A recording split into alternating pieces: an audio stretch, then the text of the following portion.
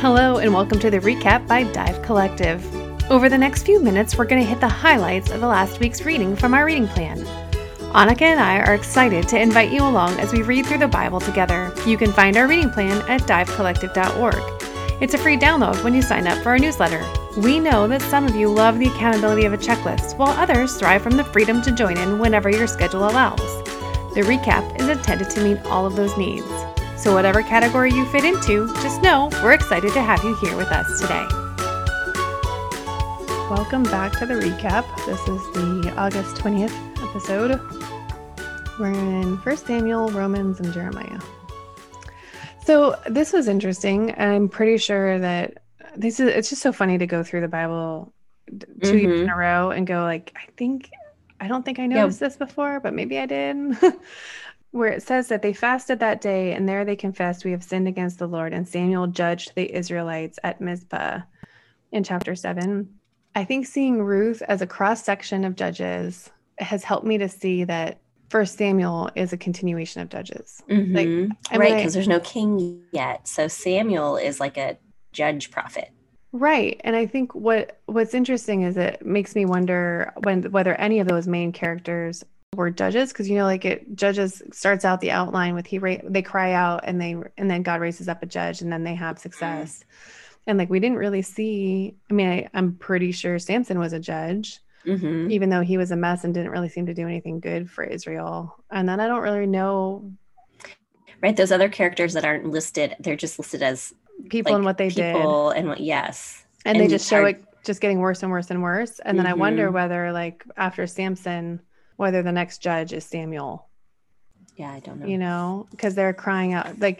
God doesn't really raise Samuel up to be a judge until they fast that day and they confess. Because remember, that's the progression, is that they turn back and they cry out to the Lord, and then God raises up a judge. And it's not here we see they've finally cried out to the Lord and they're asking for them. And then chapter 7, Samuel's like, if you're returning to the Lord with all your heart, get rid of the foreign gods and only worship the Lord. So then it says Samuel judged the Israelites at Mizpah. So it just makes me wonder whether that was that progression and what led to Samuel becoming a judge. It's interesting because if I flip back to Judges, and obviously this is I'm reading a paraphrase, we've established that, but Judges 16, when it's talking about Samson, at the very end, it says he judged Israel for 20 years. I feel like Samson's one, it's super clear that he's a judge. Then there are a few that are not clear. But then for me, in 1 Samuel, when it talks about Samuel doing this with the Israelites, it says that instead of saying that Samuel judged Israel, it says, so Samuel prepared the Israelites for holy war there at Mizpah. And he definitely is a prophet, right? Samuel's, there's the whole section in here when Saul comes to see the seer or the prophet. Yeah. Sometimes I almost feel like that prophet judge line is blurry. They go together. Similar roles. Yeah. Yeah. They definitely go together. You see that for sure with Deborah. I think most of them, they show that they're both, which I think is why Samuel was so, and I don't remember whether this might've been last week or if that was this week, but where Samuel's so heartbroken, right? Because he's been raised up as a judge, and now he's the one that they're like, we don't want a judge anymore. We want a king. And that makes sense, kind of, that God is comforting him and saying, right, they're not. It's not you, it's me. Yes. Yep. But still, I think this is the first time that it kind of occurred to me how heartbreaking that would be for Samuel to be like, I'm the one that breaks the chain. For whatever reason, my calling is the one where they've decided I'm not good enough, Which is interesting when you think about the fact that Samuel was not a bad judge. When we look at all those judges, right, they're all train wrecks. Samuel is one who's genuinely following God, and he's the one that the people don't want. It's kind of telling of where they were, the Israelites, where their hearts were, and also it makes what God says makes it make even more sense that they're not rejecting Samuel, they're rejecting God, because Samuel was actually following God. Yes. Yeah. That's good. That's really good. It was one of the things that was interesting. He appointed his sons judges over Israel in chapter 8. When Samuel grew old, he appointed his sons as judges over Israel. And they were train wrecks. That should have gone in the parenting study. His firstborn son's name was Joel, and his second was Abijah. They were judges in Beersheba. However, his sons did not walk in his ways. They turned toward dishonest profit, took bribes, and perverted justice. Which was interesting to me when I read that. Who was Samuel's father example? Eli. And Eli's sons were total train wrecks. So if Samuel's like watching Eli father, I mean, I think Eli's sons were old, and it doesn't, like, I'm not saying you have to have a good example in order to parent well. Yeah. I just thought that was interesting that Samuel also, or maybe it's just an example of the fact that, another example of how God uses us in spite of our train wreckness, and that we don't have to have everything together. Yeah. I don't know, in order for God to use us. Hi, this is Erin, and I'm glad that you're studying scripture with us here on the recap. I wanted to let you know that while we take a break from dive studies in August, we are studying the parenting study that I wrote in May over on the network. Please come join us for that. You'll get the parenting study for free with an all-access pass, or you can purchase the study in the shop at divecollective.org. But you can come join us on the network for discussion at www.members.divecollective.org. Our Dive Genesis study will begin again in September with our study on Joseph. If you haven't joined us yet, we've been studying the book of Genesis in depth this year, starting with creation in Noah, then Abraham, and we just finished Jacob in July. You can catch those studies for free via podcast with a free community membership over on the network as well. I highly encourage you to join a live study, though, through an all-access pass. Those studies are far richer than you can imagine, as your brothers and sisters bring their takeaways to the group each week. I can't wait to see you over in the network very soon. Now let's get back to the recap. And now I'm actually only just realizing now. I'm just realizing now that it was actually his sons that caused them to ask for it. He said, look, so all the elders of Israel gathered together and went to Samuel at Ramah. They said to him, look, you are old and your sons do not walk in your ways.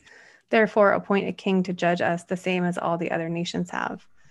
So it was Samuel's failure. Yeah, it was kind of Samuel's failure as a father that brought this. Right, they use that as one of their arguments for. It's interesting. That's so interesting. Yeah. So one of the other things that I noticed in this whole people asking for a king, is at the end of chapter 8. The people wouldn't listen to Samuel. No, we want a king to rule us. Then we'll be just like all the other nations. And just how the point all along was for Israel to be different, that they would be set apart and look different because they were God's people, and God was using them to show the world himself. Mm-hmm. And so this is their whole failure, that they don't want to be set apart anymore. They want to be just like everyone else. Mm-hmm. And how that, like, I mean, as the church, we're called to do the same thing. Like, we're called to be different and we're not supposed to look just like the world. And that is not an easy thing most of the time. And Jesus is supposed to be our king. Mm-hmm. Yeah, that's so true. That's so good. And I think that's what we're going to see in Romans. Like like their failure wasn't so much in asking for a king. Their failure was in their lack of faith in God being who he said he was going to be and do what he said he was going to do. Yes. And because when we look at it in Romans, it's still not, like, what I just said almost makes it sound like it's our responsibility. Right. It's on us to be different. But when we see Israel was called to be different because of who God was, not necessarily because of, like, who they were was a reflection of who God was. And it's the same for us. Like, we are called to be different, but it's a spirit that does that. By our faith. Yeah. Right. Yeah. And even the spirit gives us our faith. Romans is hard. I mean, I've never read, I think I just read such a big chunk of it with like a focused head. And I realize now that, like, Romans is so hard. Paul's brain is so stinking big and mine is so stinking small. You know, it helps to have read the word and kind of know where he's getting things from and to be able to look at the cross reference and go, okay, that's from Isaiah. And I kind of have some framework for all of it. But even still, Paul's head is so big that when I read Romans, I find that sometimes I zone out because it's like... Yes, it's hard to read it in big chunks. Well, but just because, because it's hard to it's so hard to understand. However, and it's drinking through a fire hose. It's a lot at once. Yeah. But as I'm reading through it, I'm like, you can't start at Romans 8:1. You just can't. Like if you start at Romans 8:1, you miss what that whole what it's contrasting with, and like and so the end of 7 is the one where you're like, oh my gosh, he's saying there's no condemnation, because right above that he's saying, woe is me, I'm a nightmare, like I am a wretch, and then it's like but this, and then it's like, so now there's no condemnation for those who are in Christ Jesus. And I've loved that. That was the very first verse that somebody spoke to me that like pierced my heart and then brought me to a Lord and Savior relationship with Jesus. But like that verse, looking at it now in Romans, like I said, like it is like drinking from a fire hose, but at the same time, like you have to stay engaged, because if you disengage and you start separating one thought from another, you miss the point. And I mean, you only get a little snippet. That's one of the things I love about Romans and Paul, is the way he builds his arguments. Like he's so logical. And like, I feel like we should maybe even just skip to Romans. I don't know that I have a lot to say about Jeremiah this week. So I wasn't sure. I remember talking about this last year. When I decided to read through the Message, I was like, oh, Roman's going to be the worst in the Message, because I like the technical. Yes. I like to be able to, I want to read it how he wrote it, because I like that technical side. But man, Romans in the Message is phenomenal. And partly because it's like what you were saying about like, it's just so much, and your mind wanders sometimes when you're reading. I haven't felt that reading the Message, because it's so readable, but listening to Paul establish his argument and just build on it as he goes. And then even just the way that he anticipates the question. Yes. I forget what chapter it might have when been he's talking about election. And I know you're going to say this next. Election. Right. Oh my gosh. I think it might be 8. And he's like, I know yes, this that is exactly what I'm going to say. Right. And here's my argument. And now you're going to say this. And here's my argument. Like I read Romans in the Message in big chunks. I started reading it this week, chapter by chapter, and then I ended up reading like maybe 3 or 4 chapters together. And man, it's so good. But if we're in Romans, we should probably start at the beginning. Yes. Romans 4 is all like Paul is establishing this argument about grace and salvation on the basis of Abraham and the promise. And reading that after we've been doing Genesis this year, and we've been talking so much about Abraham and all, like knowing all of the little facts and intricacies about how that story unfolded, and then reading Paul like interpret that through Jesus, it was just so good.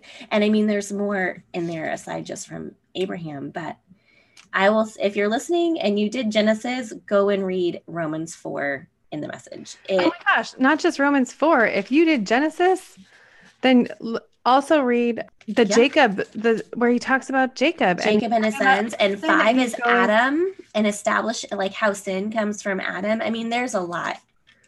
But I felt like I got so much clarity about Jacob's, because you do, like, as we were studying Jacob and Esau, we're like, Paul says, like, before they were even born, God said the older will serve the younger. And basically Paul's like, and you don't get to ask questions. Right. That's in 9, right? Yeah, because God chooses, and he makes decisions, and it's for his glory. And you just have to accept it, that like there are some that go ahead. Sorry, go ahead.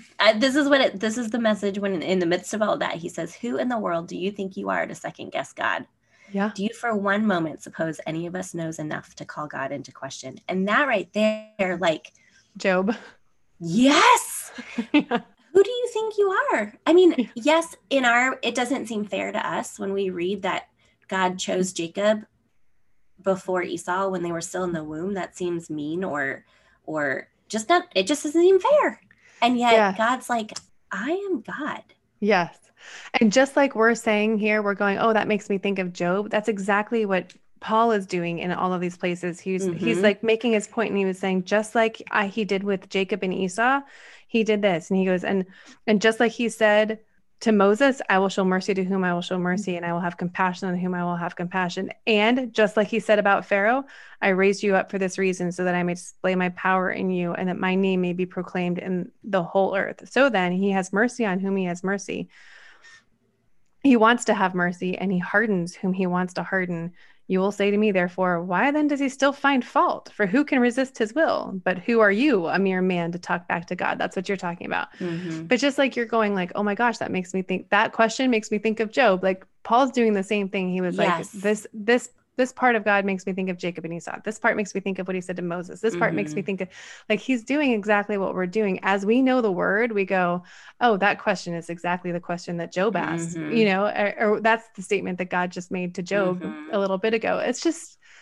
And we get to do it through, like, we have Jesus. Jesus is not a new thing. So for us to do it through that lens of Christ is more natural. Paul's doing this. It's brand new. Like they don't. Yeah. But he knew the word better than anybody. Right. So with the Holy Spirit, he's like, oh my gosh, this is like, that's what's so cool about this letter too, is like Paul with the Holy Spirit is going, all of these, he's like pulling all of these words like out of context, but he knows them in context. So he's using them appropriately. Like even from Deuteronomy, he says the message is near you, in your mouth and in your heart. Like he's literally taking a passage that was about the law, but it was actually not, I'm sorry. I could go on and on, but that message that was about the law, he's actually saying like, the one who does these things will live by them, but the righteousness that comes from faith speaks like this. Do not say in your heart, who will go up to heaven? That is to bring Christ down. That who will go up to heaven is from that same passage in Deuteronomy.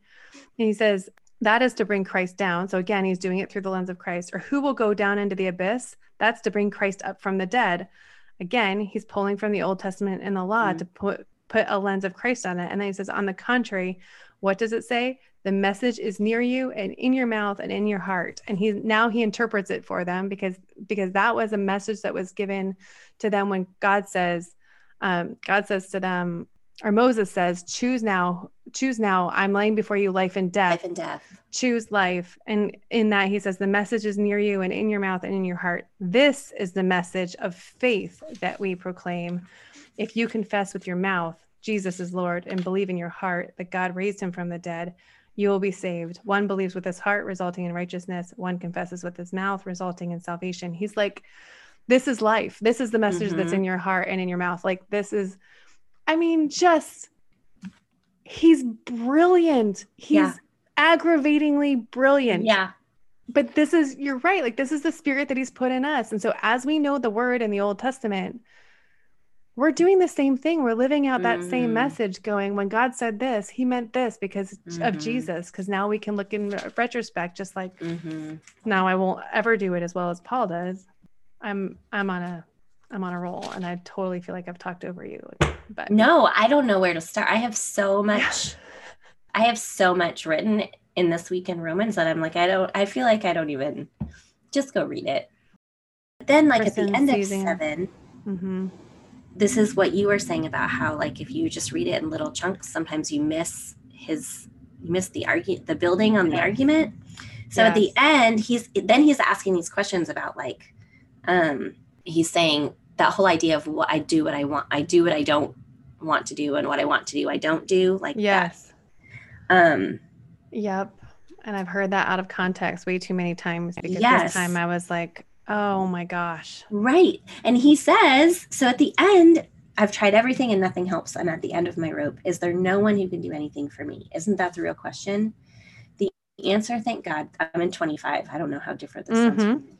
The answer, thank God, is that Jesus Christ can and does. He acted to set things right in this life of contradictions where I want to serve God with all my heart and mind, but I'm pulled by the influence of sin to do something totally different.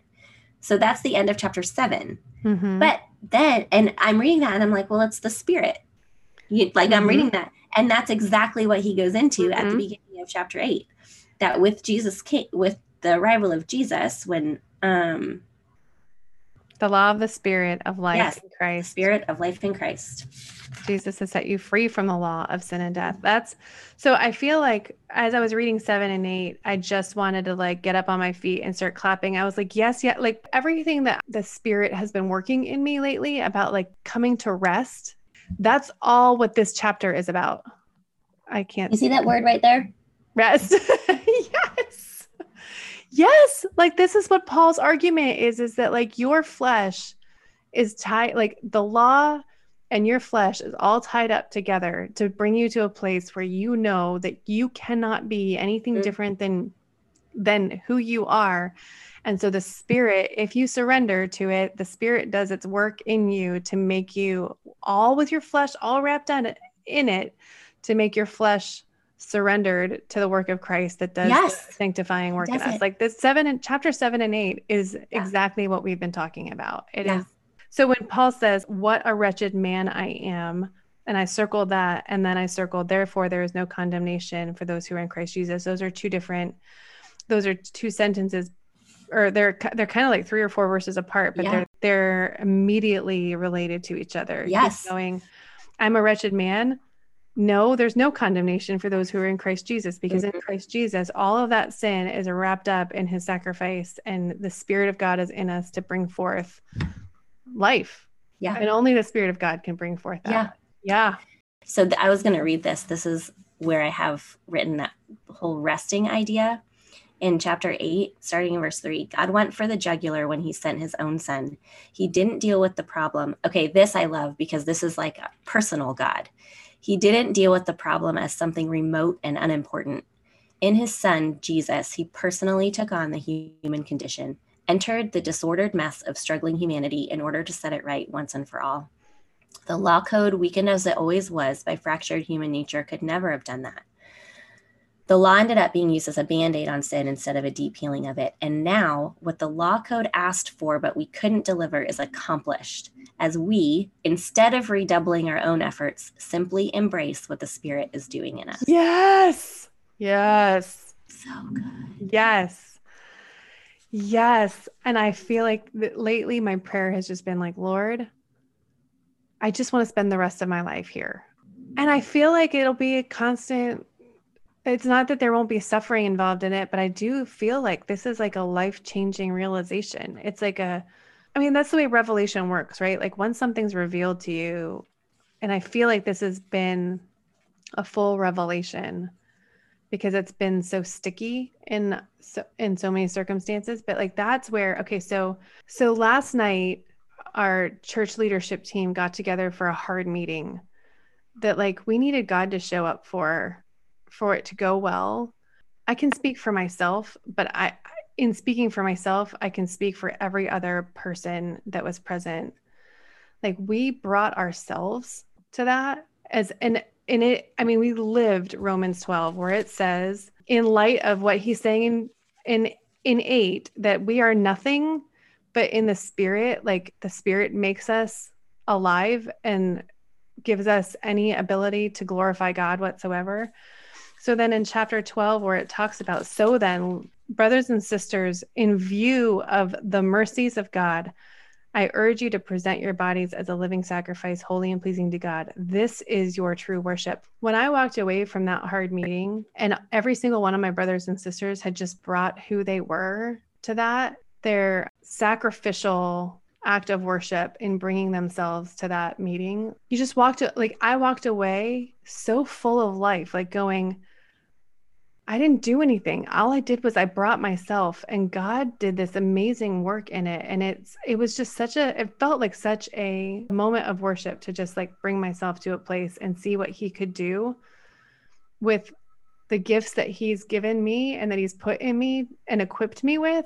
And like, there's not a single part of me that can take any credit for it. It just feels like I just felt so alive afterwards, because it was just, there's something about living faithful with who you are as your life, and like literally just laying out your life and going, this is who I am. This is all I have to offer. And then when everybody else around you is doing it and you're seeing like what they bring to the table, and you're like, Lord, this is too much. Like, it's just too much. It's mind-bendingly beautiful, and Christ is just in your midst, and you're like, this is the body of Christ. I get it. Like, I get it when we're all going, hey, we're screw ups. Like, well, that's okay. So I was just going to say, I think one of the reasons, before you even were able to see, like you're talking about bringing like the gifts that God's given each of you individually to the table and watching him work. But before you even did that, you brought your mess. Yeah. You know what I mean? So Yeah. yeah. you can recognize that God's gifted us. We can recognize that we don't have to be ashamed of the stuff, of our flaws. We don't have to be ashamed Right. of the ways that we fail and the ways that we fall. We just can own that and be like, yeah, yep, that's my flesh. Like that's all wrapped up in this. And then like from there, then you move forward. And that's it. There's a humility in that. And the humility, and that's in there too. Like if you read chapter 12, do not be proud. Instead, chapter 12 this week. No, crap. We stopped at 10. Oh, I think I read, well, so goes back to the trouble that I'm having. Because we'll read chapter 12 for church on Sunday. So people at church that are listening to this, they'll have some recap from 12. But anyway, that's like, even in 12 verse 16, like you're saying, it says, live in harmony with one another. Do not be proud. Instead, associate with the humble. Do not be wise in your own estimation. Do not repay anyone evil for evil. Give careful thought to do what is honorable in everyone's eyes. If possible, as far as it depends on you, live at peace with everyone. It just was such a, like, I just witnessed Romans 12. And it's Romans 12 in relationship with people who are all living out Romans 7 and 8, you know?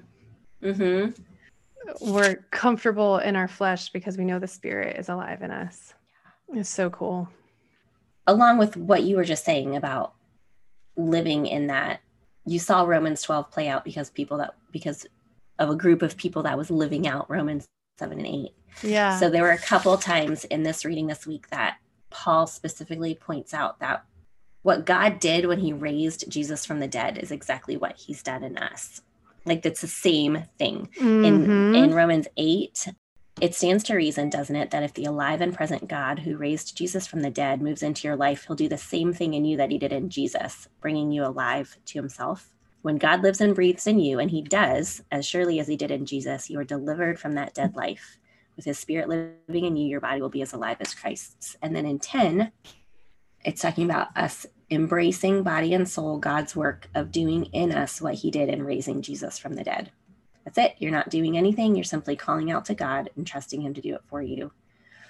And that is mind-blowing, I think, when you sit with, like, it's not just that one thing, though. It's all the things that we've talked about, like the fact that then we have the Spirit, but that whole idea of death to life. Jesus was this physical example of what God does in people that trust him, like just trust him, like dead to life. Dead to life. Yes, that's the recap. See you next week. Thanks for listening to the recap. If you enjoyed this discussion and maybe you're wondering how to get more highlights out of your own scripture reading, you might be interested in joining our in-depth Bible studies where we model our version of inductive Bible study. You can find out more at divecollective.org, and we will see you next week.